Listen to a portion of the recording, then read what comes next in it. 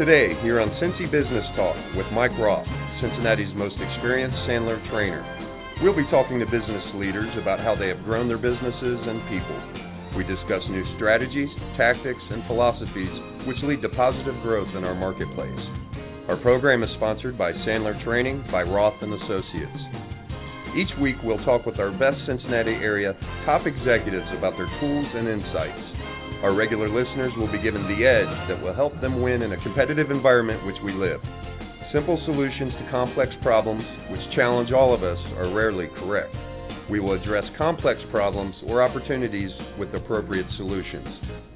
If you have questions or comments, contact Mike at mikeroth@rothconsulting.net or call Mike at 513-753-9400. Now your host, Cincinnati's most experienced Sandler trainer, Mike Roth. This is Mike Roth.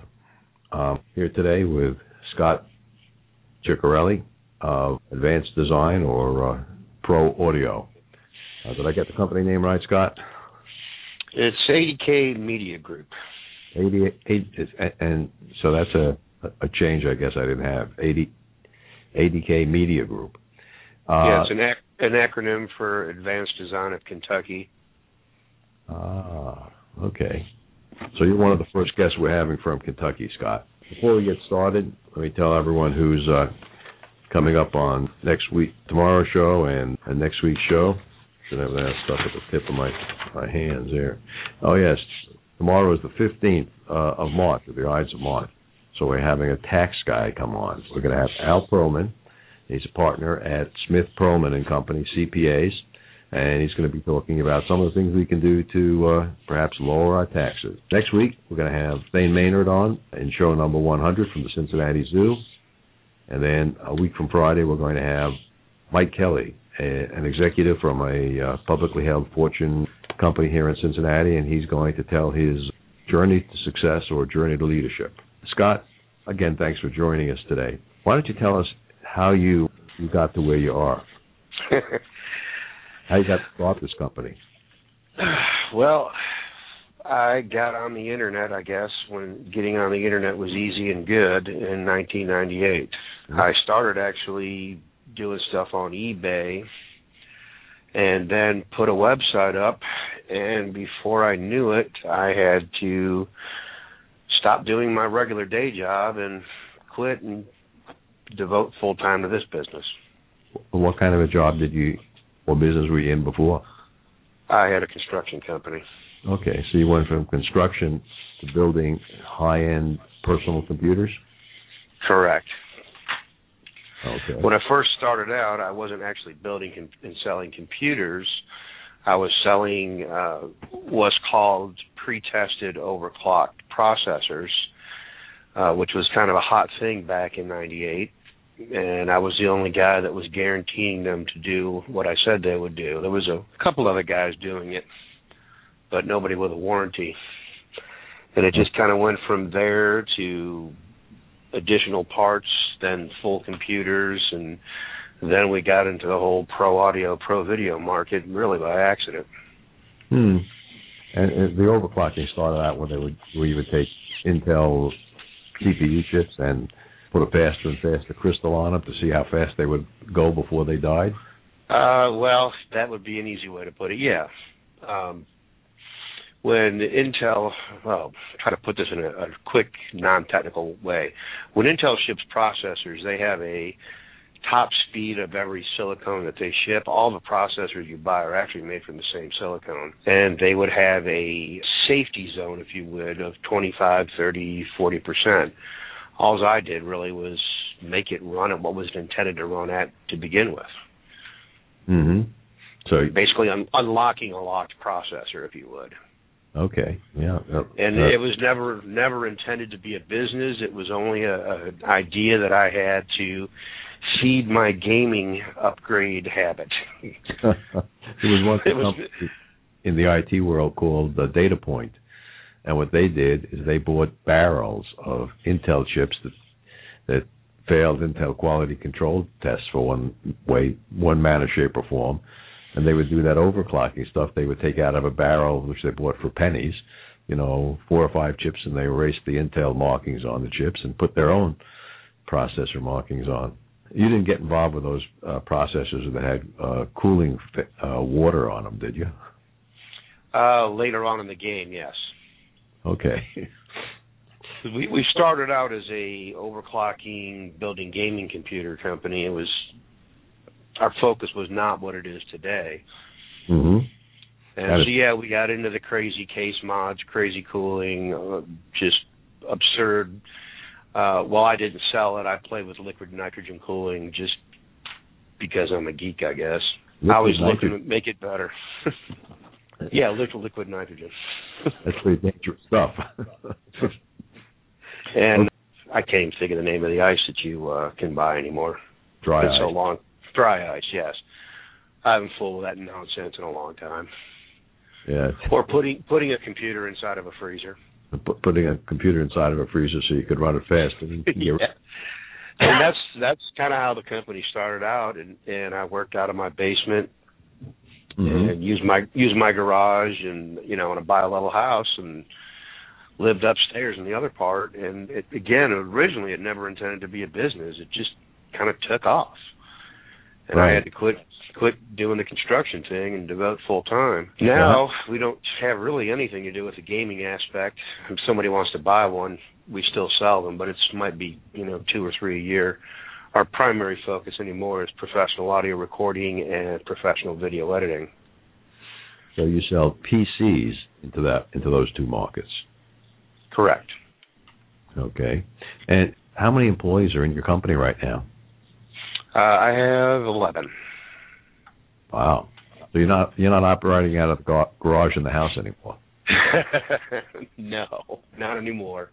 We're in a 5,600 square foot building now. Okay. And if you could take a look at your company 5 years from today, pulling out your crystal ball. Naturally, the crystal ball is overclocked. Yeah. How would you see your company? That's an interesting question that we just discussed at lunch, actually, when me and one of my employees went there. Mm-hmm. With today's market, watching it and been watching it for the last 5 years, first I kind of need to preface this with, since the economic downturn, we have not really been affected at all. In fact, if anything, we've seen a slow but very steady growth in the business volume.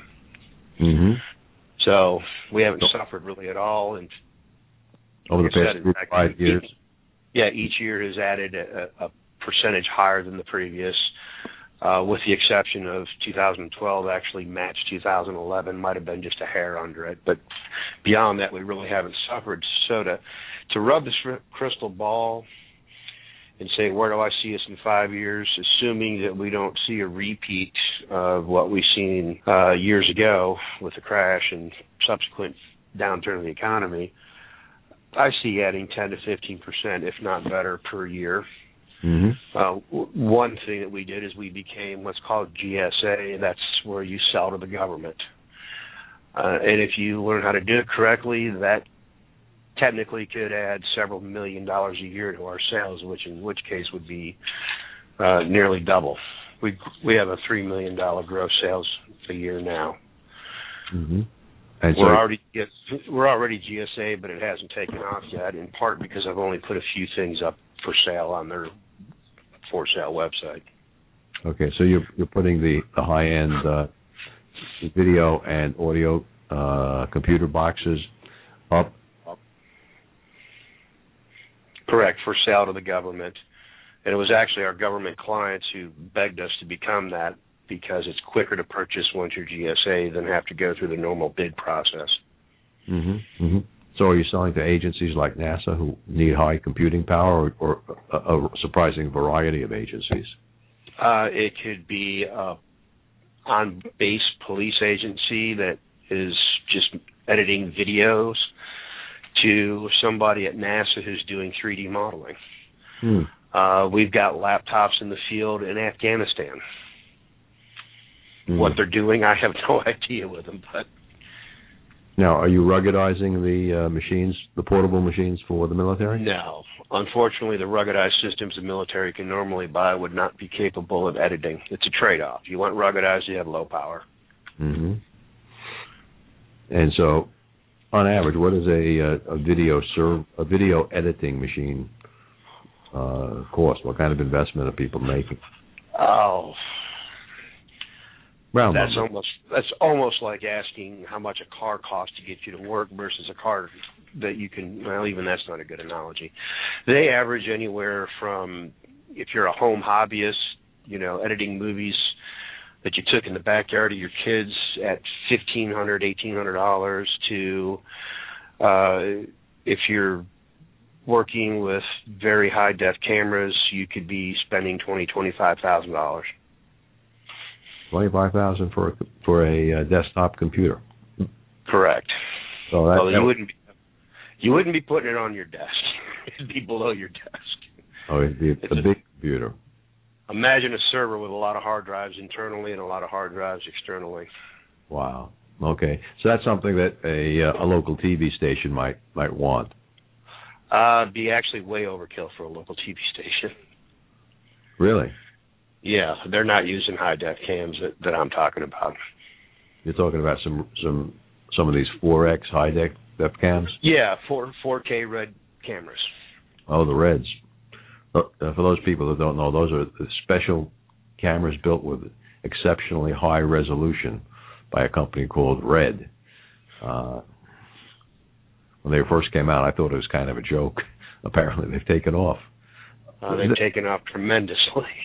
Isn't that the same camera that movie makers are using?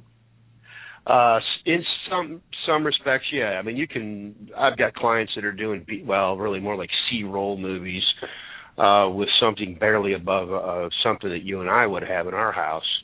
Mm-hmm. To these red 4K, and then serious blockbuster movies are using Panaflex type cameras, $300,000, $400,000 things. They would also use the similar type editing system that I sell. Okay.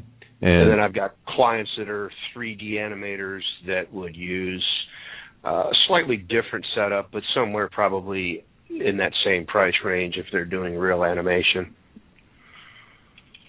Mm-hmm.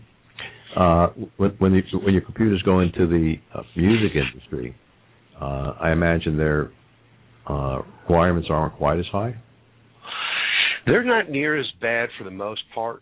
It really, again, depends on what the person's doing. For example, some of our clients use the systems that we sell for live recording. They'll take it from show to show, swap out the hard drives, send the hard drives back to home base.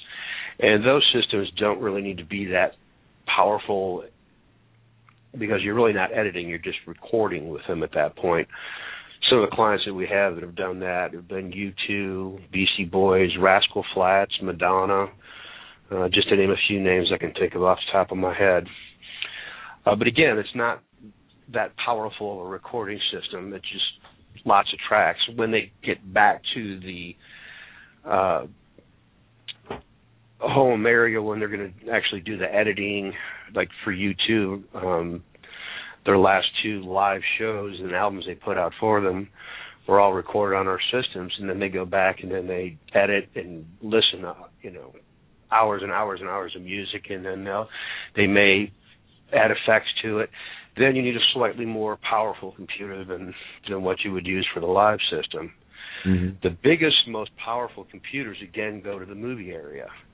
If you are composing for a blockbuster movie, or you are composing, scoring to film, for even a B-roll type movie, a lot of our clients actually do television shows, then you need pretty much as powerful as you can get, because they're using instead of actually recording orchestras anymore, they actually have software where when they hit a keyboard, they're playing back this orchestral software.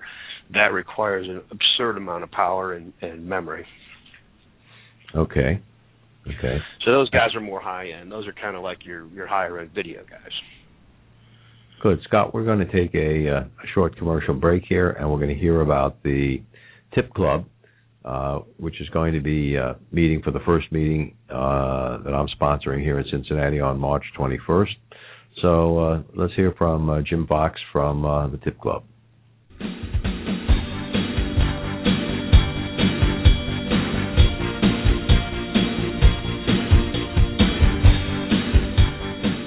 Hi, I'm Jimmy Fox of Tip Club.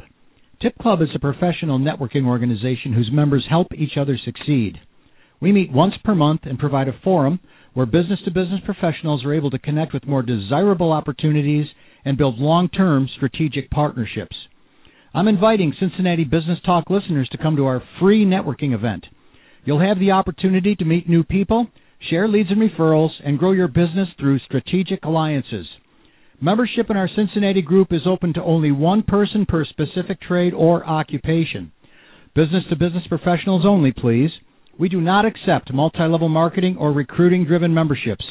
This is our only group in Cincinnati. We'll meet on the third Thursday of the month from 7:30 to 9 a.m. at Sandler Training by Roth & Associates, 4357 Ferguson Drive, Cincinnati, Ohio. This month we will meet on Thursday, March 21st. If you'd like to reserve a seat, please go to www.tipclub.com and click on the Events tab. Then just scroll down the list of events until you come to the Cincinnati event. Or you may call 1-800-798-0270. That's 1-800-798-0270. Thank you, and we look forward to seeing you on the 21st.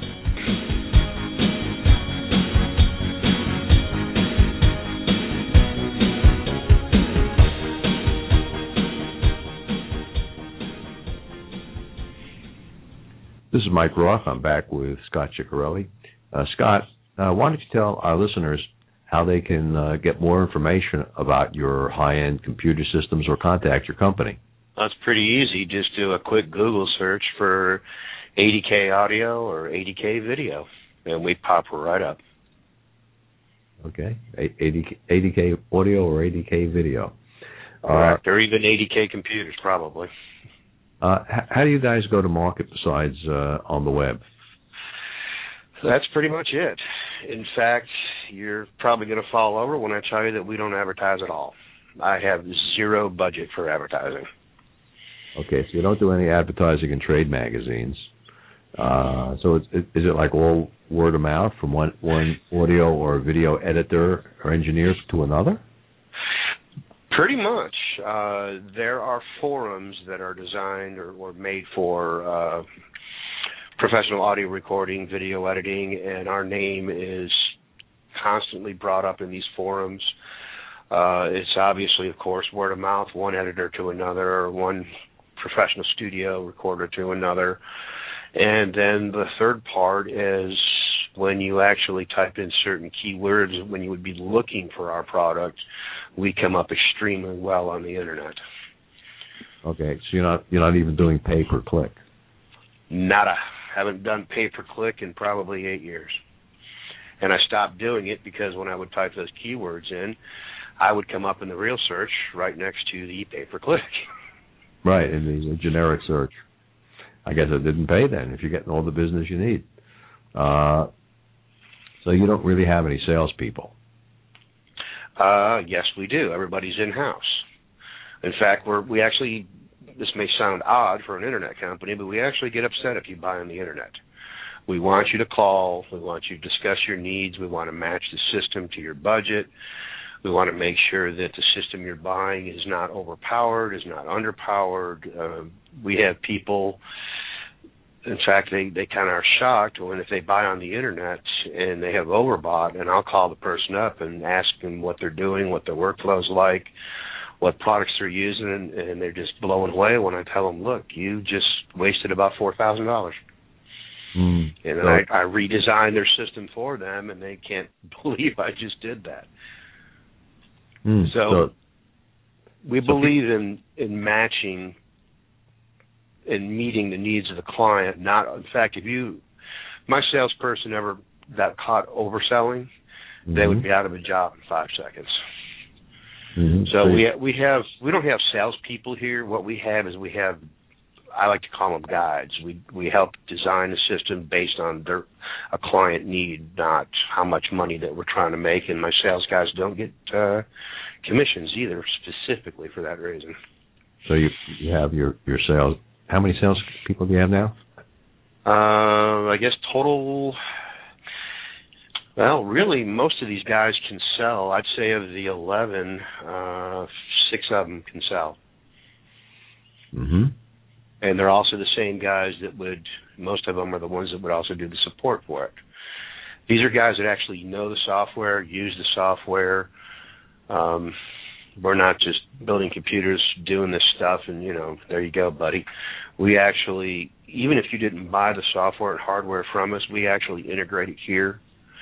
We'll install your software. We'll install your hardware. We have most, if not all, the hardware there is. And there's 2 reasons that we do this for the client. The obvious reason is it's all nice, warm, fuzzy for the client. He gets his computer. Everything's already ready to go. Plug it in. You're working already. The actual real reason we started doing this was what we call preemptive support. By us doing it here, making sure it's done correctly, the drivers are right, the updates have been done, we actually either record audio or edit footage, depending on whether it's audio or video, just making sure that it's doing what it's supposed to do before it ever leaves the building. So do you guys actually sell the software as well? We do sell the software. We sell the hardware. We prefer to deliver a working turnkey package. Again, even if you already own the software, we'll install it here for you. So in other words, it helps us from a free. What's that? They'll send you their software keys or their software. Exactly. Yeah, they'll just email me the serial number of the product you're using, because we have what's called NFRs, not for resales. They're pretty much everything on the market.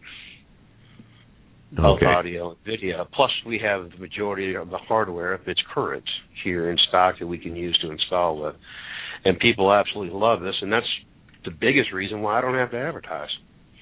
Because of the support, warranty aspect of it.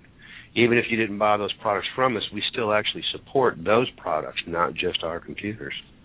What operating systems do you actually support? Windows 7, that's it. We no longer sell Apple and won't probably ever sell Apple again. And anything older than Windows 7 at this point, to be honest, you shouldn't be on. And we absolutely hate Windows 8, although we will sell it if you insist. So predominantly Windows 7. We're actually recording the show with Windows 8. and it is a little strange as an operating system. Yes, it is. It's like Civil. It's got multiple personalities. It's on my wife's laptop at home because she insisted, and never mind. I will tell you, I think Windows 8 is kind of catchy. I have Windows 7 on my machine at home and Windows 8 here in the office, and I find myself at home reaching up to touch the screen to move stuff around. And the Windows 7 machine doesn't have a touch-sensitive screen. I find that a convenient feature. Anyway, do you have a long-term strategic planning process there? It's not like I've sat down with my employees and said, okay, what are we doing in 2 years? What are you doing in 5 years? Because of the size of the company we are, which in the computer industry we're very small. No, we're extremely niche, and in that niche we are the largest of audio and video, unless you want to count HP, who does sell video editing computers, but they don't sell the software, the hardware, or support any of it like we do. So of the people that do what we do, we are by far the largest. But we're so small that we can move with the market immediately. Try to steal a ship like Dell when the market changes compared to, a small 11-employee company. It's a lot different. How do you compare with that Alienware computers? That's funny you should mention those guys. I knew both of those guys. They actually used to buy hardware products from me many, many years ago. when Alex was still working out of his basement when I was.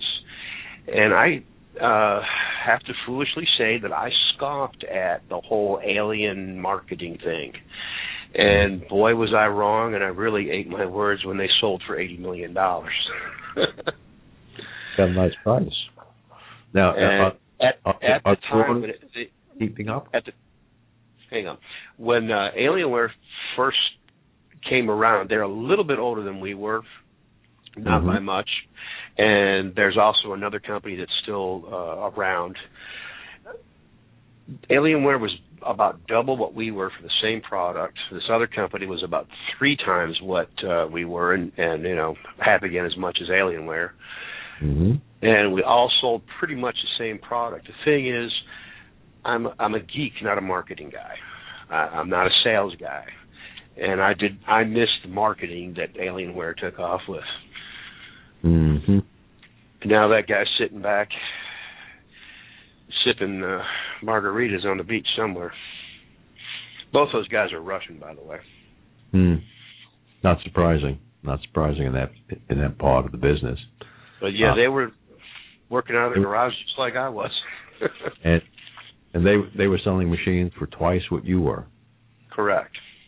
So much for the commodity business. So many people tell me my business is my products, my pipes. This is a prospect from yesterday. I have to sell my pipes in the plumbing supply business exactly the same price as the other guy. Well, no one will buy from me. Here's a guy selling twice as much as you were. Wow. It's a great story. Now, conversely, us compared to Dell, I even tell my employees when they're looking for a cheap, just whatever laptop, not for ProAudio, ProVideo, just go buy from Dell, man, because our product is so much more money to begin with. See, I can't compete with Dell and HP and all those guys at the $1,000 and below mark, nor do I want to. Well, you're not making 1,000 machines a day, are you? Yeah. Conversely, when you start hitting the 2,500 mark is when we start actually looking better, and then when you get into those crazy $8,000 to $15,000, $20,000 systems, we actually start beating HP and Dell by a good margin to the tune of $15,000 to $3,000. So when you start getting high end, we kill them. Low end, they kill us. Just can't even touch it. Right. Unless you want higher performance. Yeah, and when you compare Dell to us, we're actually price wise, we're expensive. We're not cheap. We're not a Dell or HP. We're pretty expensive for what you're getting. So basically, with us, you're paying for that support aspect, the warranty, the integration, the knowledge of the product you're using, not just the computer. You're also paying for what's called compatibility in the ProAudio, ProVideo market. Just going and buying a $1,000 Dell, besides it would be underpowered, it would also have a potential for being incompatible to a lot of the audio video products. So we have a reason, but we are, my pipe is more than the next guy's pipe. If you just look at, okay, this speed, this much memory, this hard drive. Right. And consequently, Alienware is more than we are. They used to be. They're actually now a lot less money. Of course, Dell owns them, so. Yeah. And they may not be as good as they once were. I don't think so, but I haven't seen an Alienware in a while. Yeah, I just see their machines on like Micro Center shelves. Scott, let's take another short commercial break here, and then we'll be back in a couple of minutes. Are you okay answering questions from callers, Scott? Sure, by all means. If anyone is listening and wants to ask Scott a question about professional grade personal computers, the number for call-in is 646-595-4916. Let's listen to a couple of Sandler commercials. Hi, this is Mike Roth, founder of Sandler Training by Roth & Associates, the most experienced Sandler sales trainer in Cincinnati. You've heard our commercials about sales and sales management, but you haven't made the call for some reason. Maybe you're having your best year ever, Maybe you think a sales development company won't work in your industry. You're different. I wish I had a nickel for every time I heard that. Maybe you're afraid that if you called, you'd buy something. If you're happy with all your sales and profits and believe you have all the answers or simply don't see yourself investing in yourself or your people, then don't make the call. We have nothing for you. For over 20 years, we've been coaching, mentoring business owners and sales professionals who are serious about their careers. So if you believe that Sandler sales training might make you better, faster, meaner, and stronger, call me at 513-646-6523 or register for our next open house. Roth & Associates, the most experienced sales trainer in Cincinnati. You can check us at www.rothconsulting.net. This is Mike Roth, Cincinnati's most experienced Sandler trainer. At the first sign of trouble, there are three types of business leader. The first type of leader is like a turtle. He pulls his head and tail in and hides in his shell. Turtles hunker down, just trying to survive. The second type of leader is an opportunist. They're like eagles. Eagles spread their wings and take advantage of the winds. They catch the storm wind and rise to new heights. The third group, between turtles and eagles, are called turkeys. Turkeys are average and anxious. They huddle together and move. They never soar. However, turkeys are easy prey for those who seize the opportunity and soar. If someone in your industry goes out of business, are you going to get the business? The question is, which type of leader are you? Will you seize the opportunities to take market share and grow, or will your fate be like the turkeys? If you're serious about growth, call me to arrange a confidential meeting, 513-646-6523, or check our website at rothconsulting.net. This is Mike Roth. I'm back with Scott Chichelli. Scott, we have a theory of operation here that simple solutions to complex problems are invariably wrong. Maybe you can share with our listeners a complex problem that you guys encountered and the equally complex solution that you applied to that problem to solve it that might be applicable for another business leader in another industry. Oh, wow. I've been accused of asking tough questions. I should have read those questions briefs a little better. I wasn't prepared for this one.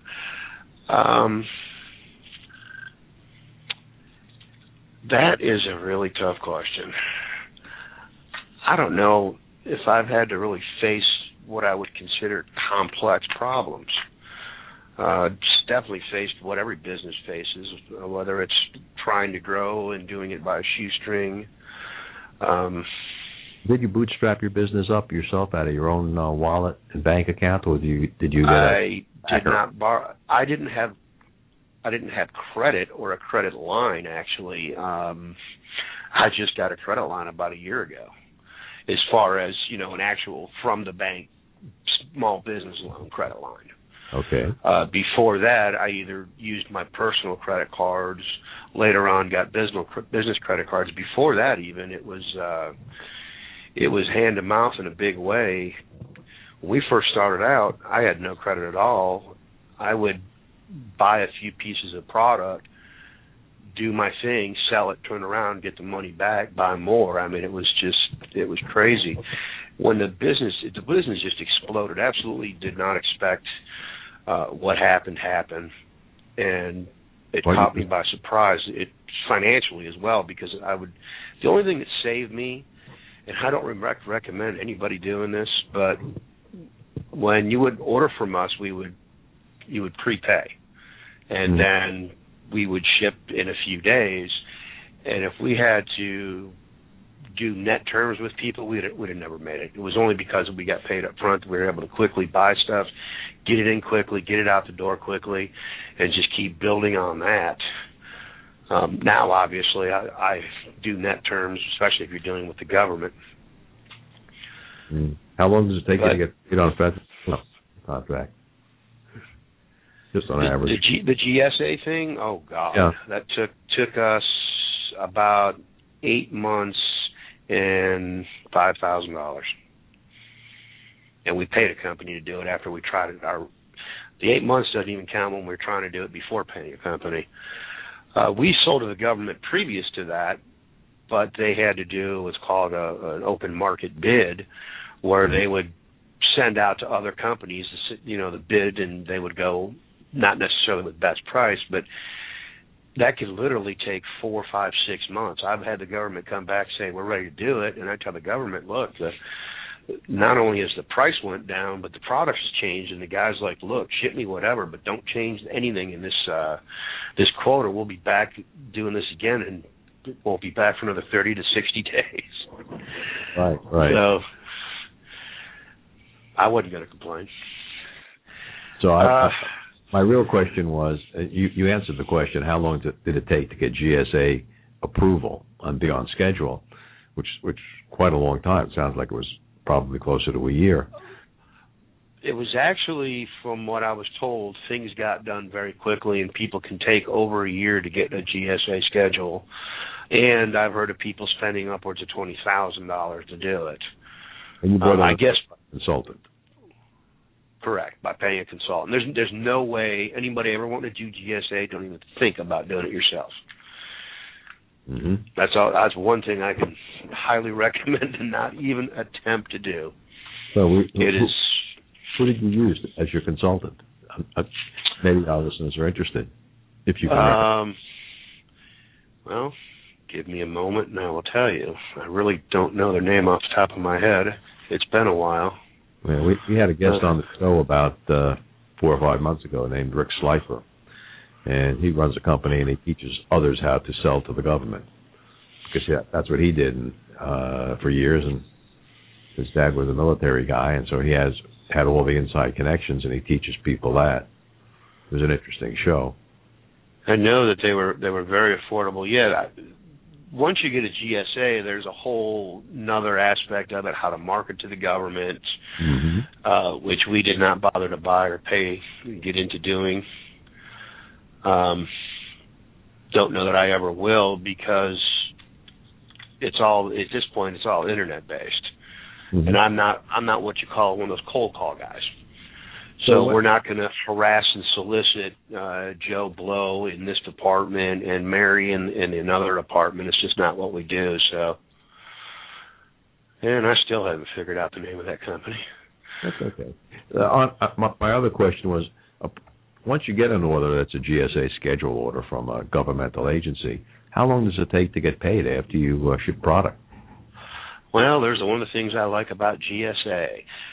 The purchasers, once you're GSA, they don't have to go through all this approval process. Some of these guys actually have GSA credit card capability. One of my buddies at GSA says one of his clients actually has $1 million purchasing card. Wow! So they can essentially give you a credit card, a purchase credit card. So I'm paid up front. Of course, I've already had to discount the government. They've gotten really good about how they spend their money, by the way. You've heard about the $400 hammers and crazy price toilet seats. Well, I can tell you that they're not doing that anymore. Oh, no? Is it $1,200 toilet seats now? No, I got beat up on price pretty good. And, of course, I was prepared for that, fortunately, so they didn't get what they wanted. And I had to give up more than I wanted. Let's put it that way. Well, that's kind of sounding like a fair deal then. They got less than Yeah, New Century. There we go. New Century is who I went through. Are they here in town, Cincinnati area? No, they're actually in somewhere in Florida. Oh, okay. I think Tampa. But they were. I had calls and calls and calls for years and years, people trying to get me to do it, and I've gotten the $20,000 quotes, the $15,000 quotes. When this guy called with $4,000, I actually didn't believe him. And it took me a year to finally go ahead and do it. Okay. And I paid with credit card to be sure that I wasn't getting scammed. That sounds like you're happy with the result. What's that? You're happy with the result. Very much so. I mean, I'm very, very, very skeptical. I've been in business for quite a while and gotten burned in my younger years. I'm now extremely skeptical of anything. It sounds too good to be true, but they actually were fabulous. Again, a long process, but it was well worth the small amount of money versus what that will bring me. Mm-hmm. Well, you're involved in governmental acquisition. It always takes more effort than a lot of people are willing to put in, especially in a niche that you're in. Mm-hmm. What do you think your best customers are looking for going forward, 2013, 2014, in terms of hardware capability or software? What are they looking for in a vendor? The same thing that they've been getting all along, and why they keep coming back is really they call us and look to us and say, okay, here is the problems I'm running into. This is just taking too long. I need to get this done quicker. Or, we're ready to upgrade a few of the systems in our editing suite. Is there anything coming down the pike? Do I buy now? Do I wait? And depending on what's going on, I may tell them, look, if you wait 2 months, your same dollar money will get you more power. If there's a new processor coming out, and give us time to get it tweaked out. Or it might be, look, the next one's not for another 12 months. Don't bother waiting. Go ahead and get it done now. It really just, our clients look to us really for support, and they know that we're not going to steer them in the wrong direction or upsell them. So they trust us. We have earned their trust when they bought from us, and through support we've given them over the years, they learned that we're not going to do anything that is going to be detrimental to their business, and obviously not mine either. So really, it's all about support. Yeah. What kind of guarantee do you give with your hardware? First of all, it's a lifetime support. Now, really? Support is different from warranty. Okay. But yeah, when you buy from us, as long as that computer turns on, you have lifetime support. Now, if you go buy one of my competitors' computers and you call me for support, obviously that isn't going to happen. Right. So lifetime means the lifetime of the computer, and most of our clients are lifetime clients. Rarely do we have somebody that buys from us and goes somewhere else. Now, we don't make everybody happy. Obviously, nobody can, but we're pretty close. Mm-hmm.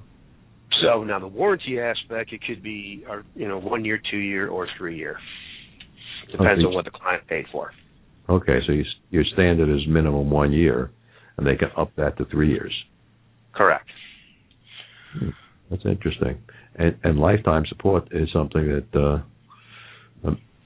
not many vendors do anymore. No, very few, if any, do, actually. Particularly in the computer business, and again, particularly in the niche market that I'm in. Mm-hmm. I mean, it's a very niche. It's a lot of clients, but it's compared to how many computers are sold by Dell and HP daily, compared to how many are bought for professional audio or video, it's very small. At best, we might be 3% of the market. Mm-hmm. What percentage of your business is from the same people, like same accounts? Yeah, I mean, our customers are repeat customers. Mm-hmm. So obviously, we pick up new clients. Yeah, and we have companies that actually resell our computers as well. Oh, really? Yeah, we've got. There's a couple of companies that are live, like Claire Brothers. If you call it Claire Brothers, it's because you're putting on a concert.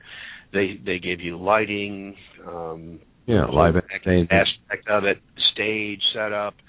They will provide you with the mixing console, the front of house stuff, the studios, the speakers, whatever you're not hauling on your tour bus, they're going to provide for you. And they, in turn, resell our computers to these clients of theirs to record with. And so you put your own brand on each computer? Correct. Good. We also ship worldwide, and we had a reseller in UK for a while. Mm-hmm. And one in Australia, actually. Good. We're going to take another short commercial break here, and we're going to listen to Sandler Rule number 24.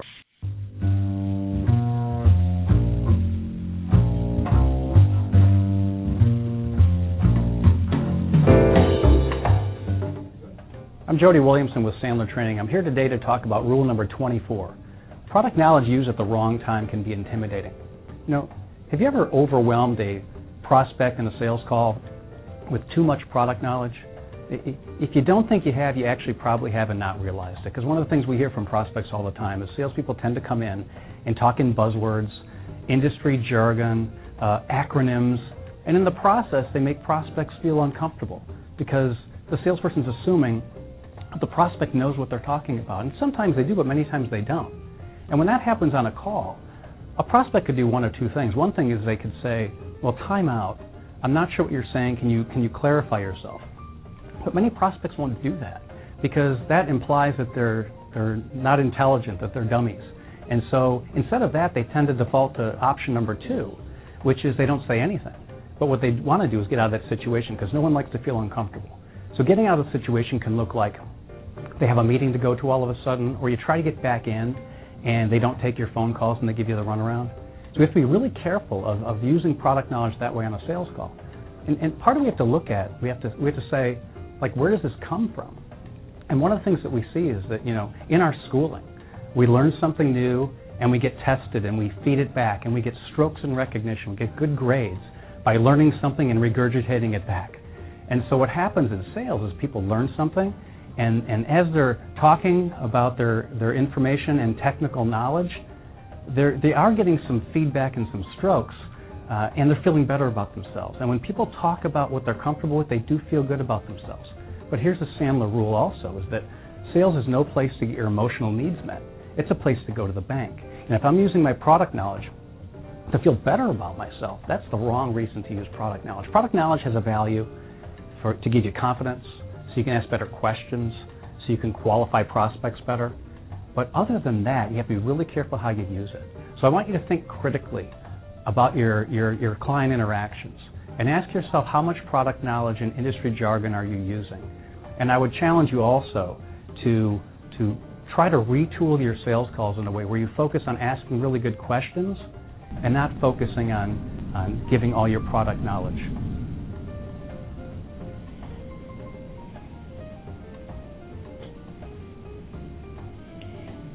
This is Mike Roth. I'm back with Scott Chichelli of ADK ProAudio. Scott, let me ask you a question about leadership. That fair? Absolutely, but first I got to correct you about my last name. It's Chichelli, not Chichelli. Chichelli. Chichelli, okay. Yeah, good Irish name. Good Irish name for a guy who grew up in Jewish Italian neighborhoods in New York. I shouldn't have blown that. So, Scott, you got 11 people working for you now. You had people working for you in the construction business. Maybe you can give our listeners a leadership tip or two. You've heard, and I hate to plagiarize this or use such a cliche, but a good manager's people manage themselves. I really didn't know what that meant when I first started out. And the construction business is a lot different than this business is. In the construction business, I was right there face-to-face with my employees all the time.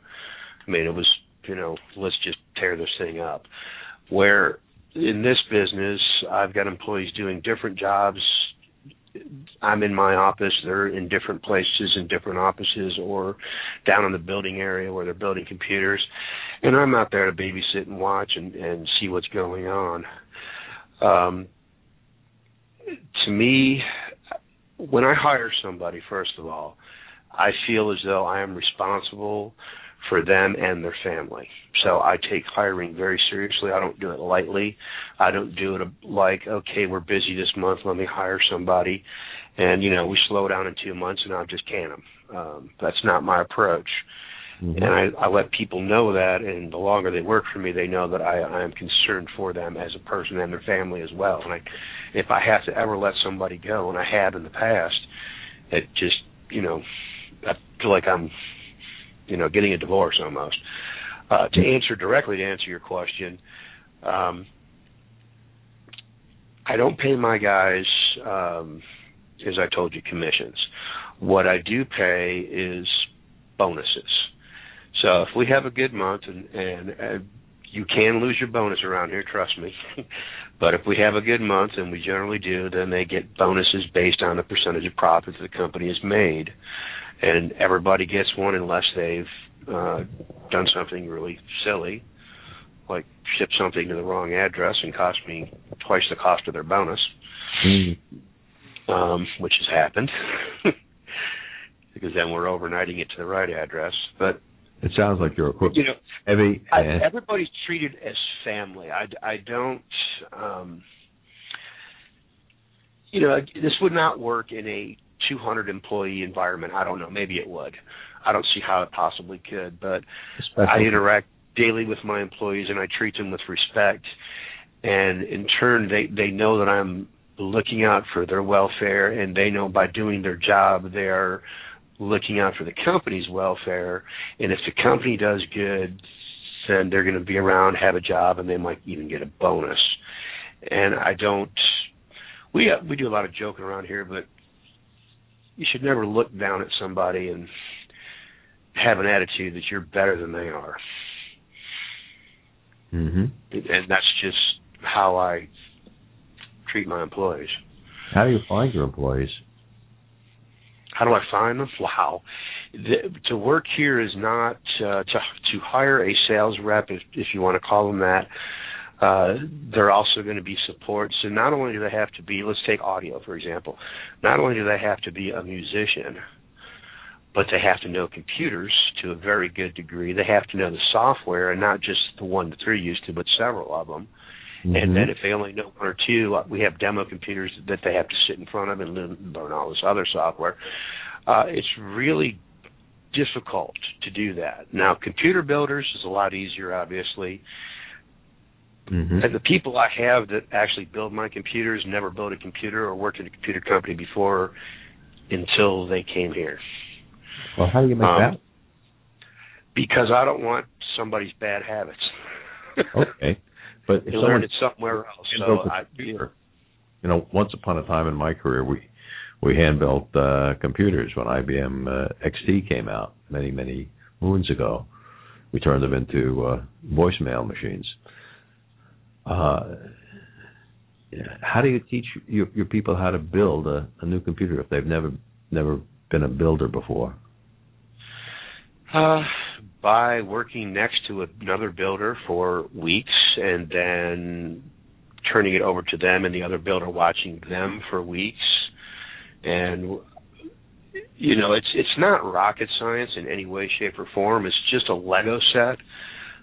But there's a lot more to what we do to it than that. And then the way that we tie up the cables and the internal, just super attention to detail. And my builders are actually better than I am at this point. You would not want me to go back there and build a computer anymore. I implemented a lot of things early on, and then my guys over time have actually taken what I taught them, bettered it. And that's another thing when leading people is that to not think that your way is the only way, that maybe they actually have a better idea, and you might want to listen to it. Because surprisingly, they may be right. That's an excellent point. And, I've had to bite my tongue and stick my ego where it belongs and listen. And I do that. And my employees are also allowed to tell me, okay, what can we do better? What do you see where can we make improvements? To the point of I've actually taken my guys out one-on-one to lunch and said, hey, what can we do better? What's going on? And again, that's how this company's morphed into the company it's become, and it's tuned itself not because of me, but because of my employees. Picking the right people. I just drive the boat, sort of, and really those guys are the ones that are making me look good. I also have a guy that's worked for me early on, very early on, then again, and now he's been here 7.5 years, who's basically, he's in the back. He monitors, he's my head support guy. He's the one in charge of all these boneheads, and he's just, most of my employees are all, they're team players, and they're for the company, if that makes sense. Mm-hmm. So it sounds like you have an operations manager. Yes, and then I've got another guy who's my purchaser and also kind of an operations manager, and he has been here right behind the other guy. And I've got another guy that actually works in Connecticut. He lives in Connecticut.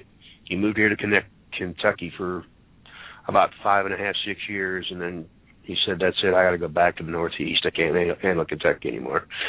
But he actually works for me up there, and he does sales and support over the phone.